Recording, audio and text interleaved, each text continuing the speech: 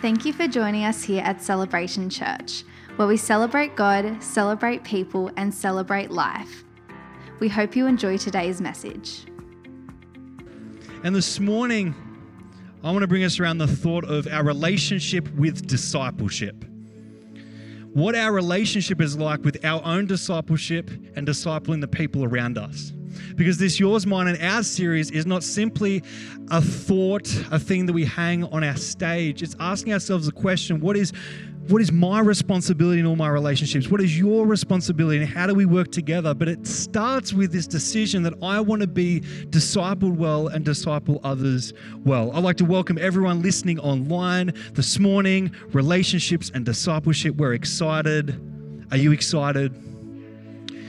The thought around this before our band sits down is I ask myself the question, when it comes to discipleship, when it comes to authority, what are people's problems?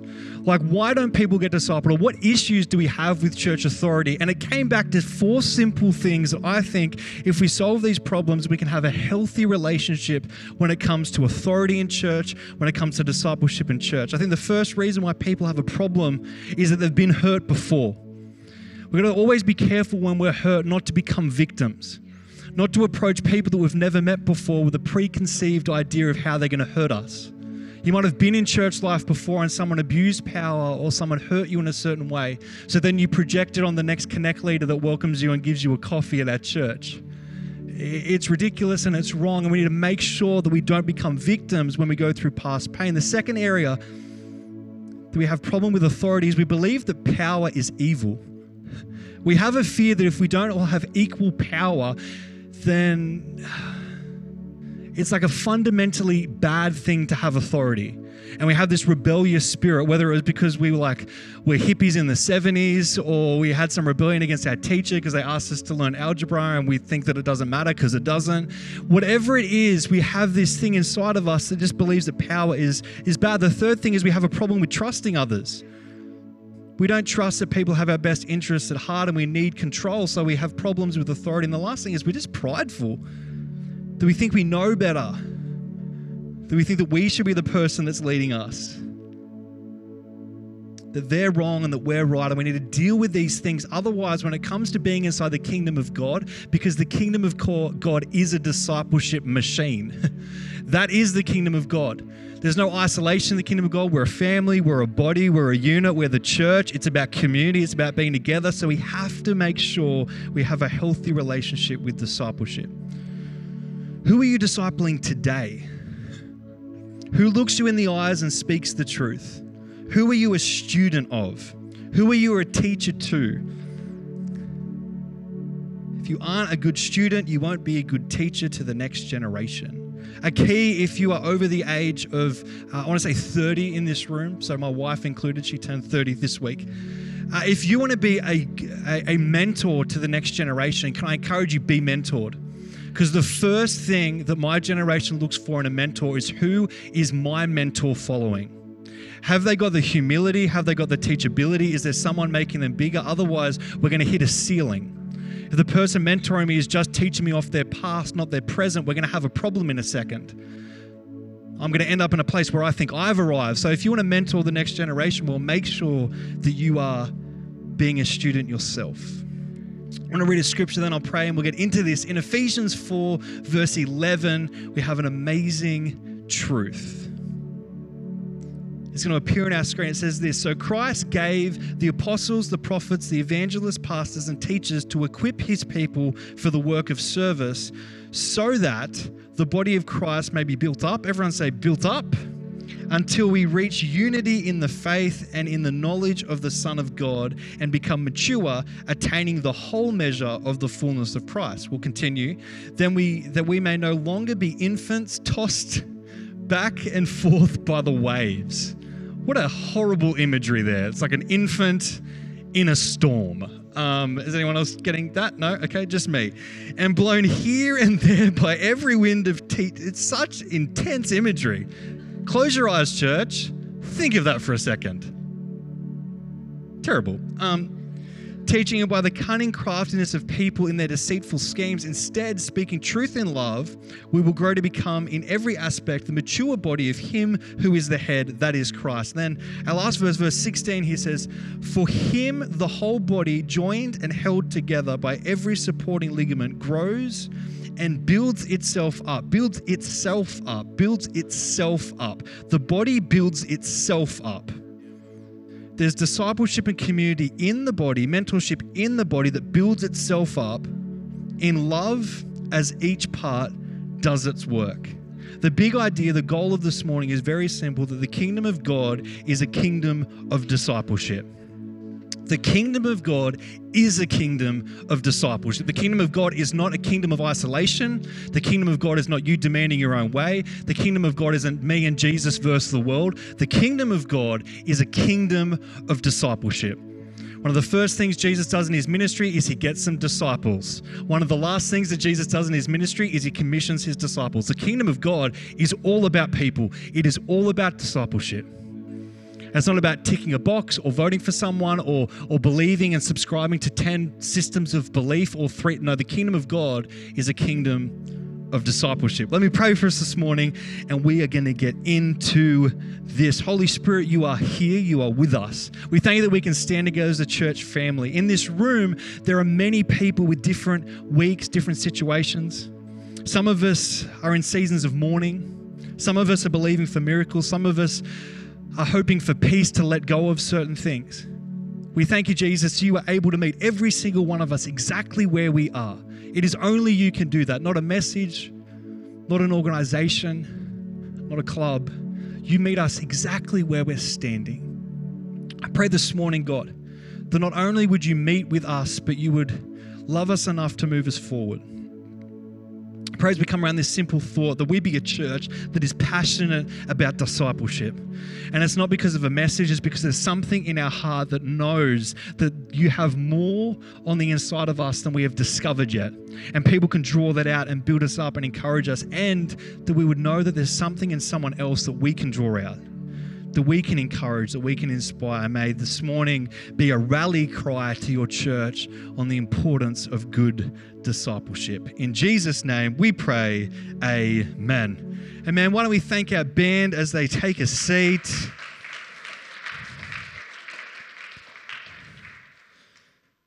I am a bad driver. I am. I just am. Everyone say, you're a bad driver, Joel. I'm 29. For some of you, that is young. For some of you, that is old. But I've been driving for on and off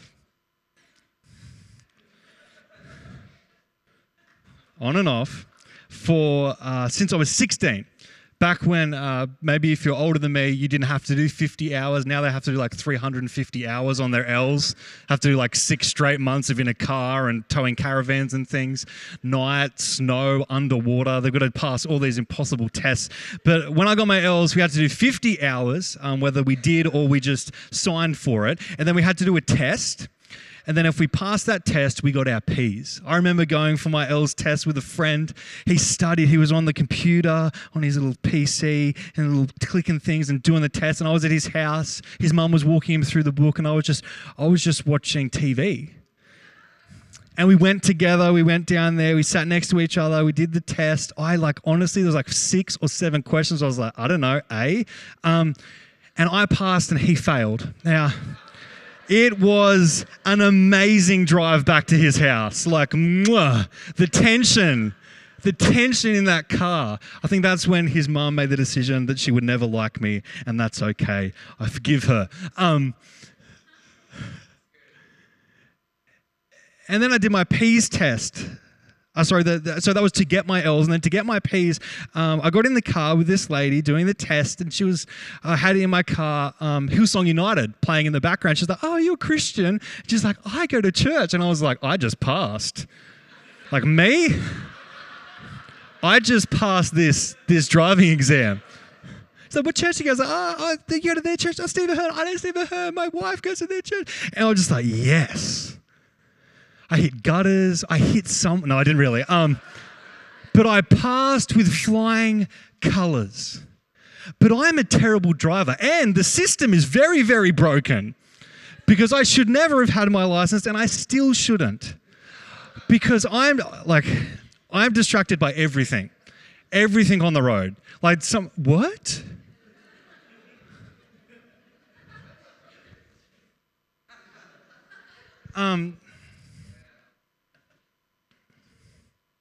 But I've been driving for a while, right? Like I've got a couple of years under my belt, a decade and a little bit, that I've been in my car driving to a destination however I choose fit based on the amazing training that had taken place in my... There was before I went for my P's, I had a driver, I won't mention any names, and a driving instructor, like those little pre-test things, and we were at Arches going down the hill, if you know Nowra, and I was about to turn, and he sneezed on me. And I felt it. It was like the wind of the Spirit coming across with the dew of heaven. And when it touched my hand, some of you might know this feeling, it died. My left hand had passed away. And I was in a manual because I'm a man. No offense if you're a guy that chooses automatic. And I had to drive one-handed manual because it had died. Turning around on a corner, and he's like, "What are you doing?" He grabbed the wheel, and I was like, "I can't tell you what you have done to me, but you have sinned against me, brother." So I've had some driving experiences that maybe haven't been the best. In a little while, I'll come back to the importance of this story, but I'm not going to try and segue it. I'm just going to move on right now. The first thing when it comes to discipleship is really important. And if you're being discipled well, it shows a few things about who you are as a person, who you are as a son or daughter of God. And if you're not being discipled well, it also shows something about who you are as a son or daughter of God. If you refuse to be vulnerable, if you refuse to be humble, if you refuse to sit down with someone and actually get real discipleship that you listen to, it says something about you. I don't care who hurt you. Oh, I do. I actually do care who hurt you, and I do actually care about where you're up to and moving you forward. That's not true. But I don't want you to ever become someone that in 5 years' time, that person doesn't like the decisions you're making today. I want the future you to be like, I thank Joel from 2019 for getting over himself and humbling his heart. I want, when I have some teenage kids in my house, I want to be thankful for the decisions I made now about my time management and my priorities when it came to my family and what mattered and what didn't matter, and that my family wouldn't get my leftovers and strangers get my best, that I would make those decisions. I want to be thankful that I put those convictions on the ground now. So no matter where you're up to, no matter where you've been, I pray this morning we get located and empowered to step forward. The first thing that's revealed when it comes to your discipleship, if you're being discipled well, it shows that you are humble.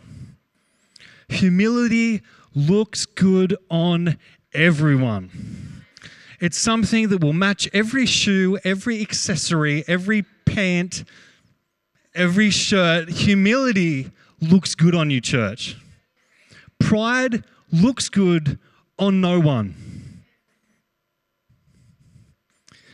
When I was in high school, this is just showing how ADHD I am. When I was in high school, I was an amazing high jumper, astonishing. I went to the Christian school and I was the best there, which pretty much means I'm Olympic level. Then you go to regional and you get destroyed. But at the Christian school, I was the king. And I'd scissor kick. Every time. Thank you. Disgusting. Every time I would scissor kick and I would walk away, and I used to have long hair because of Samson, and I would put my hair behind my ear after every scissor kick. It would be like a thing. I'd be like, scissor kick, boom, walk away, look back, hair there.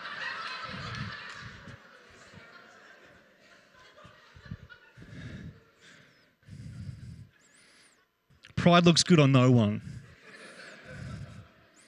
No matter how beautiful your hair is. How humble are you, church? 1 Peter 5 verse 5 to 6 says, in the same way, You who are younger, submit yourselves to the elders. Speaking of the elders of the church, all of you clothe yourself with humility towards one another, because God opposes the proud but shows favor to the humble. Humble yourselves, therefore, under the mighty hand of God, that he may lift you up in due time. Let's give our hearts a little humility check. Who was the last leader, mentor, disciple that you submitted to? Who was the last shepherd you came to, not for advice, but for direction? Because I know if I'm at home with my sheep in my backyard and we're going somewhere, the sheep don't come to me and like, Joel, where do you think we should go today? The sheep are like, meh, and they follow the shepherd. Ultimately, Jesus is our good shepherd, but it would be ridiculous to assume that there aren't shepherds inside of God's house, inside of the local church. So do you submit? Do you have convictions of honor? Do you go to shepherds for advice or direction? Are you humble enough to be discipled well in the local church? Some of us might approach discipleship waiting for our leader or a pastor or someone in the church. This is our excuse. There's not someone with the right formula yet. They haven't got the years or that experience or the way that they communicate or their flavor or their look or where they grew up or how they talk. I'm looking for a specific mentor, and until I find them, I am isolated. That shows how much you need discipleship. That thought that someone is perfect and you will follow them is a ridiculous assumption about leadership, of perfection in church, about putting our fakeness on and coming to church. What you need is someone that will look you in the eyes, remind you of the truth, draw out the God on the inside of you. Yes, someone that has fruit. But if Jesus walked into the room, would he be able to disciple you? Or did he not have the years or not have the experience or not have teenage kids yet or not moved forward yet? Would Jesus qualify? Those issues show a lack and a need for discipleship. God doesn't look for what is natural, so we shouldn't either. So are you humble enough to be discipled well in the local church? Or the opposite, are you too proud to be discipled well in the local church? Are you undercover? I'll give this one thought before we move on. It's just mentorship isn't for the young, it's for the humble. You weren't mentored till you arrived. Mentorship is not for our 13 and 14-year-olds coming to our youth ministry that have no heritage in God and get saved. Mentorship is for anyone that is humble enough to be like, I haven't arrived. I don't know it all. God isn't done. I'm not big enough yet. My convictions aren't strong enough. I haven't taken over that giant enough yet. I've still got this. I keep on doing the same thing again and again, and I'm not getting breakthrough. Mentorship is for the humble. So let us humble our hearts before God so that he may exalt us up in due time. Number 2 is this. It's grow. If you're willing to be discipled well, it's a statement saying, I want to grow. If you've got your Bible, turn to Ephesians 4 verse 14 if you haven't already.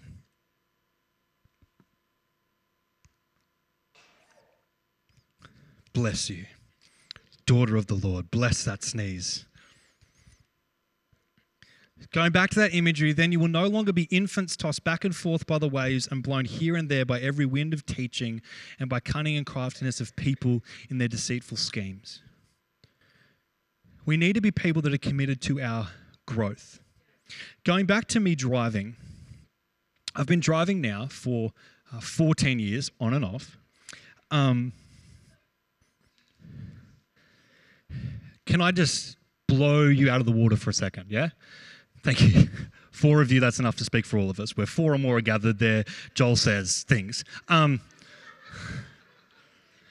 do not have 14 years of experience of driving.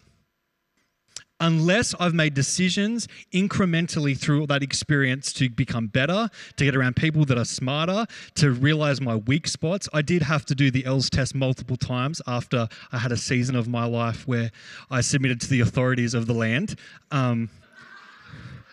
Because the Lord sent me on a mission to go to Bible college at a higher speed than what was legal. And a few fingerprints later,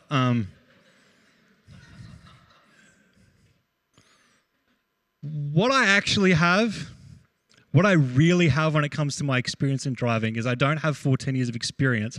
What I have is 1 year of experience repeated 14 times.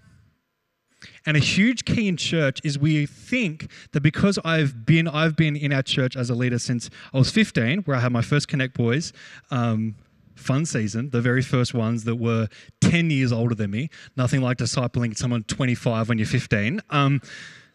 Yeah, it's really hard to pay off your mortgage. Yeah, it's hilarious conversations. Which was awesome, because I've never, since those moments, I've never been intimidated by leading someone 50 years my senior, ever, because God can do what God does. It was never about what I can do or my credentials. It's all rubbish anyway. I consider it all a loss because of Christ. So, but what can happen is, because I've been doing this for half of my life now, I think that I have 15 years of experience. And I do if there was moments of mentorship and discipleship, I got uncomfortable, I stretched myself, or I could have 15 years here, but 1 year of experience repeated 15 times. I drive the exact same way. I don't blinker off roundabouts, and it's now become my norm. I'm not a professional driver because I've been driving for this amount of time. If I was in a race, I'd probably win the race, to be honest. But there's no finesse in my driving. There's a drink and a burger in both hands, and I'm looking at my kids, and both feet are on the accelerator.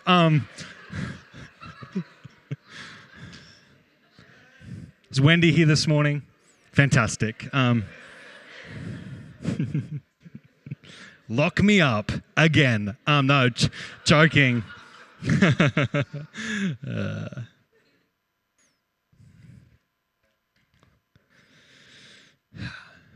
Let's not be people that have time but not experience. I pray that when I get to being in God's house for 50 years, that I have 50 years of experience. Not 1 year of experience repeated 50 times. Not I got into a normality until the moment I walked into church till I got baptized, and I sustained that till today. There's something important about discipleship because it shows that we're willing to grow. Not just doing what we've always done. I just read this quote to us. The point at which we decide we are good enough at something, from that moment onwards, we switch to autopilot and stop improving. The point at which we decide we are good enough at something, from that point onwards, we switch to autopilot and stop improving. That's when we do things that haven't worked, but we keep doing them. We get into this insanity. My family hasn't been saved yet, but I'll keep doing what I'm doing, and one day they'll get saved, because if I don't go weary and doing good, but we're not doing good.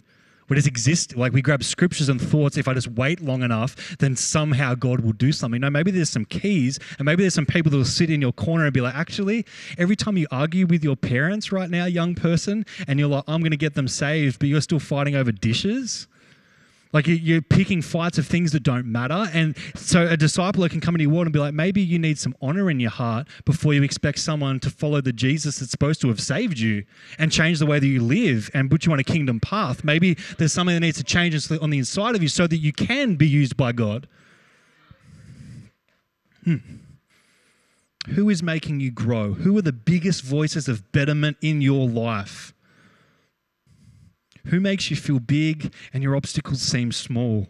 Who is in your corner like, you can do this? It doesn't matter what happened. It doesn't matter when you fell over. You can get back up. You can do this. God's in your corner. He's graced you to be in your workplace, in your marriage. He's graced you for these relationships. Who is the discipler in your world calling you out for who you're called to be, not for who you feel like you are? The third thing is this. When it comes to discipleship, if we're discipled well, it shows that we trust. It shows that we trust. Trust, the biggest issue inside of all of our hearts when it comes towards circumstances. In all relationships, do we just trust God?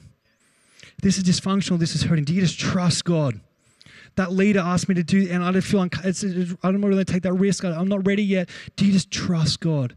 That person in my workplace, they have my destiny and they can't, if I don't play this game and do this thing, no, do you trust God? Can you keep on being faithful and righteous and walking with Jesus and doing your very best? Do you trust that God has got you?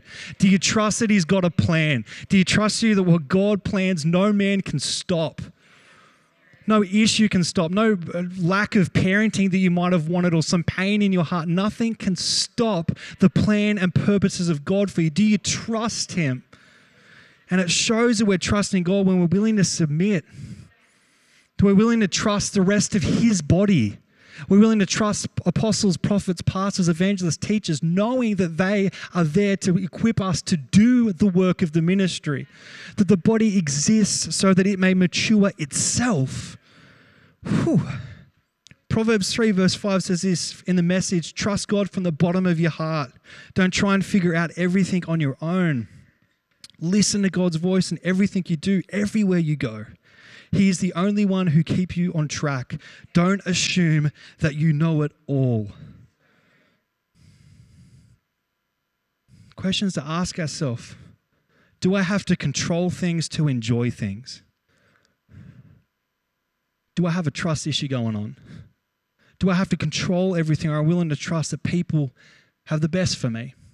And ultimately, God has the best for me, so it doesn't matter what anyone else's agenda is. God's got me. I'm in the middle of His hands, and everything that comes into my life has the fingerprints of God on it. I trust you, God. I've been in seasons where people that have been leading me have not had the best intentions, but I trusted God. I sat and asked questions. I humbled myself because I trust that Jesus is in control, not only of His church, but of everything. Discipleship shows our trust.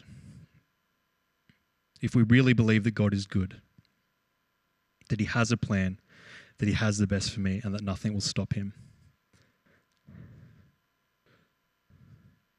The thought before we move on is just this: trust that God is in control and that nothing can stop Him. No matter what your season is, whatever your moment is, when it comes to your relationship with discipleship, trust that God is in control and nothing's going to stop Him. You have no problem submitting when you know that God is in control. You have no problem having a mentor that says things that challenge you, offend you, stretch you, when you trust that God is in control. Mentorship is not for the young, it's for the humble. The fourth thing is this: it shows that you're willing to participate. Participate. Not participation awards, which are a joke. Who loves participation awards?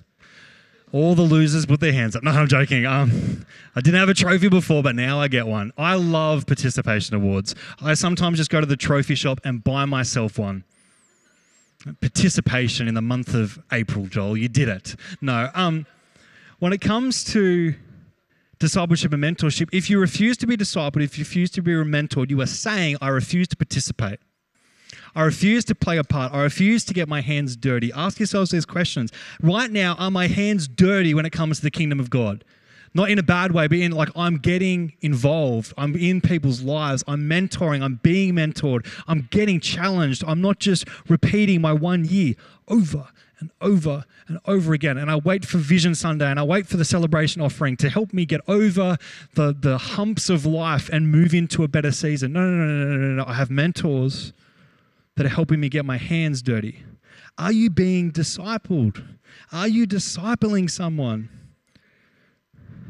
Do you even know what discipleship looks like? If you think this is discipleship, you are wrong. This isn't discipleship. This is preaching, and you're listening and nodding or shaking. Please don't shake too much.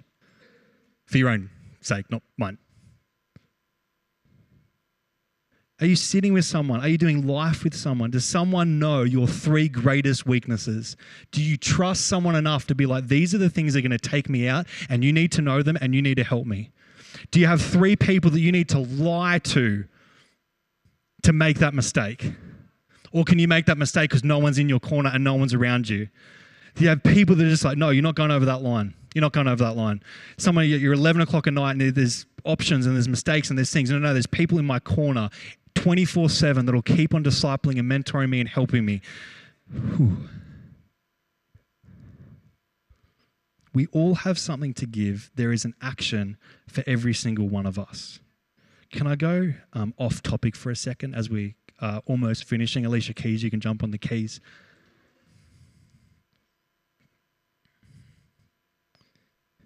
Can I read something out of James 2 for us? Is that okay?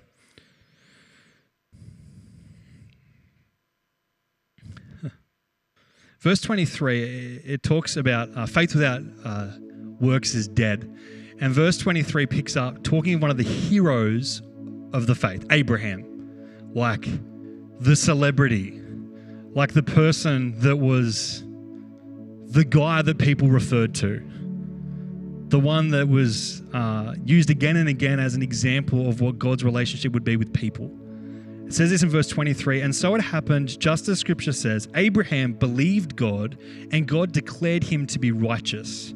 He was even called the friend of God. So you see, we are made right with God by what we do, not by faith alone. This verse is like a key, amazing, honoring Abraham, quoting that scripture. Not just saying that Abraham was righteous, but he was a friend of God. I want to respond to the offer of friendship that God has given me. Not of just service, but of friendship. An amazing thing happens in the next verse that makes it better. It says this, Rahab the prostitute is another example of this. She was made right by God by her actions. When she hid those messages and sent them safely away by a different road, just as the body is dead without the spirit, so also faith is dead without good deeds. The book of James shows us here this huge moment of honor towards someone that clearly deserves it. Abraham, yes, he had his shortcomings, he had his mistakes, but he's a hero. And then it says in some translations, in the same way, Rahab. In the same, not Rahab, Rahab the prostitute. This statement of this huge hero of the faith and Rahab the prostitute were made righteous because they did something.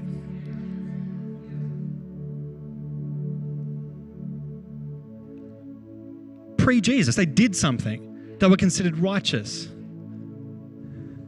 It was said of Abraham that he was a friend of God, but in the same way, Rahab, it probably just wasn't said about her.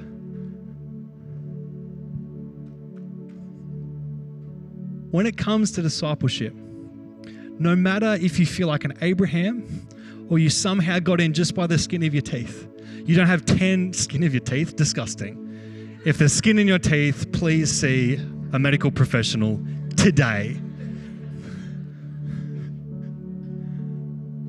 Whether you feel like Abraham or you feel like you just got in, your actions have something to bring. And yeah, it's for your righteousness with God. Awesome. But the actions of Abraham, the actions of this prostitute, were used to bring breakthrough to others. The last thought before we just recap is this. You can only participate on the field.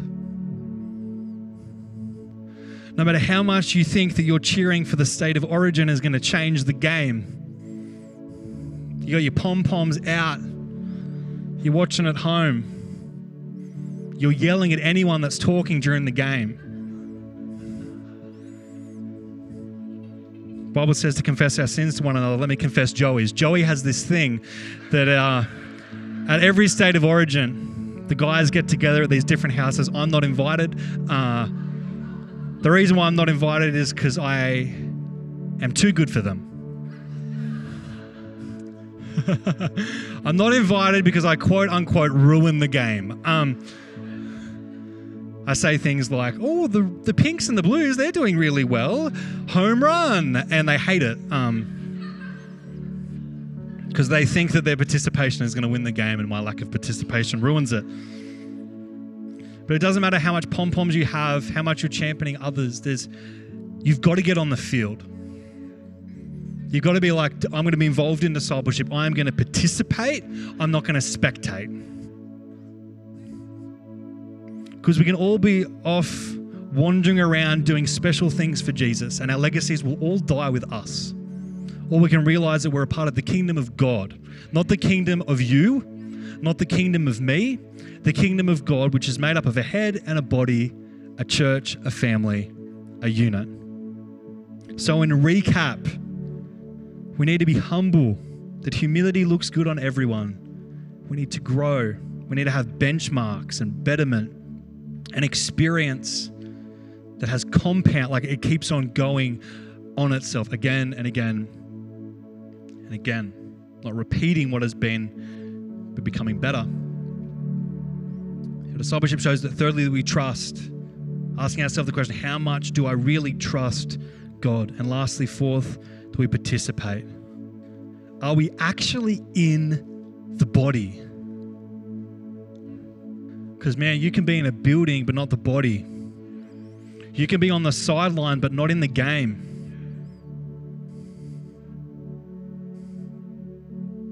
Whether I say you're not in the body or you're asleep in the body, I don't know if it matters to you. It doesn't matter to me. I want to make the decision that I'm going to participate in the things of God, that the kingdom of God is advancing as a family, as a unit, as a tribe, as a community. Therefore, I'm going to let my barriers down. I'm going to move on from some things. I'm going to get in a healthy place. I know that my hurt, I can move from it. My lack of trust, I can move forward. These things are not ceilings, they are platforms. And if I'm willing to get discipled and be vulnerable again, maybe I can get some unforgiveness fixed or some anger fixed or some distrust fixed or some pride fixed. I'm going to make a decision that I'm not going to stay where I am. I am not staying where I am. I'm not staying here. I have not arrived.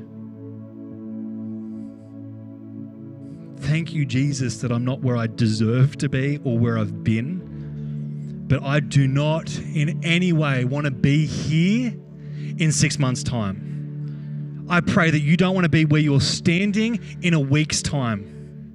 I want someone in my corner. Yes, God is there. Yes, he's working all things. Yes. But the body is used in that. God is not isolated. The body of Christ has not been decapitated. There isn't God's head and then his body's over here. I don't like the church, but I love Jesus. You're not worshiping Jesus. You're worshiping a concept or an idea. God is very attached to his body. He is very attached to his body. He is very attached to his body.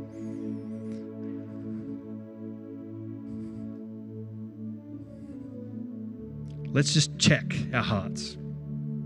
I was asked you to close your eyes. Let's just check ourselves. We have amazing scriptures throughout the Bible where honest, vulnerable children of God say things like shine a light on my heart, God, if there's anything in me that offends you. Like, show me. Let me tell you, if there's unforgiveness and pain and big walls up between you and the body, it offends the heart of God. In the same way that when my kids fight, it affects me. My love for my family and my children is nothing compared to God's love for his sons and his daughters. We have to be a church that is willing to trust him and partner together. You become your mentors, including if the number one mentor in your life is you. You'll just become who you are right now again and again and again and again. And you wonder why you can't break that addiction. You've been in church for 20 years, but you still haven't fixed it. It's because you can be in a church, but not in the body. Moving together, maturing and becoming everything we're called to be. God, we just stand before you or sit before you this morning. Choosing to worship you, like choosing to take our eyes off our own pain, our own agendas, our own past, we choose to worship you. Like, you're worthy of it. You're worthy of our attention and our praise. You're worthy of being the person that is truly Lord of our life, that is truly Savior. May we be a church that's not so interested in ourselves that we forget our King. That we truly be a sacrifice of worship. That we lay ourselves down for you. Give us the strength to be vulnerable and teachable. If there's pride in our hearts this morning, God, help us right now. Not a concept a few years away when everyone's nicer to us and we'll be less prideful. Right now, to come under you. We don't want to be opposed by you. We don't want our pride to mean that we're opposed to you. Help us to submit ourselves under your mighty hand. Humble our hearts. Forgive and move on. Burn the list of wrongs of those around us. Help us to humbly walk before you. Because we need disciples. We need disciplers in our lives. We need people that are helping us grow, and we don't want some person that we don't even talk to anymore to rip us off of our future because we refuse to forgive and let go and fix our attention on you. We want to be everything you've called us to be. I pray lastly, God, in this place, do you help us to have open eyes to mentors and disciplers and leaders in your local church. We know that the local church is here to equip us. Apostles, pastors, evangelists, teachers are here to equip us. Our discipleship and mentorship is not found necessarily in our workplace or on TV or even on a podcast. Our discipleship and mentorship is found in this community of people that will challenge each other and grow each other. There is an authority, an anointing, a grace that if honored, it's not about everyone else. If honored, we become who we're called to be. So help us to have open eyes to be discipled and mentored, and give us open eyes to realize that we haven't arrived yet. Whether it be humility, whether it be growing, trust, or participating, meet us where we're at and don't leave us there. In Jesus' name we pray, amen. We hope you were encouraged by today's message. If you would like to know more about our church, please go to celebrationchurch.com.au.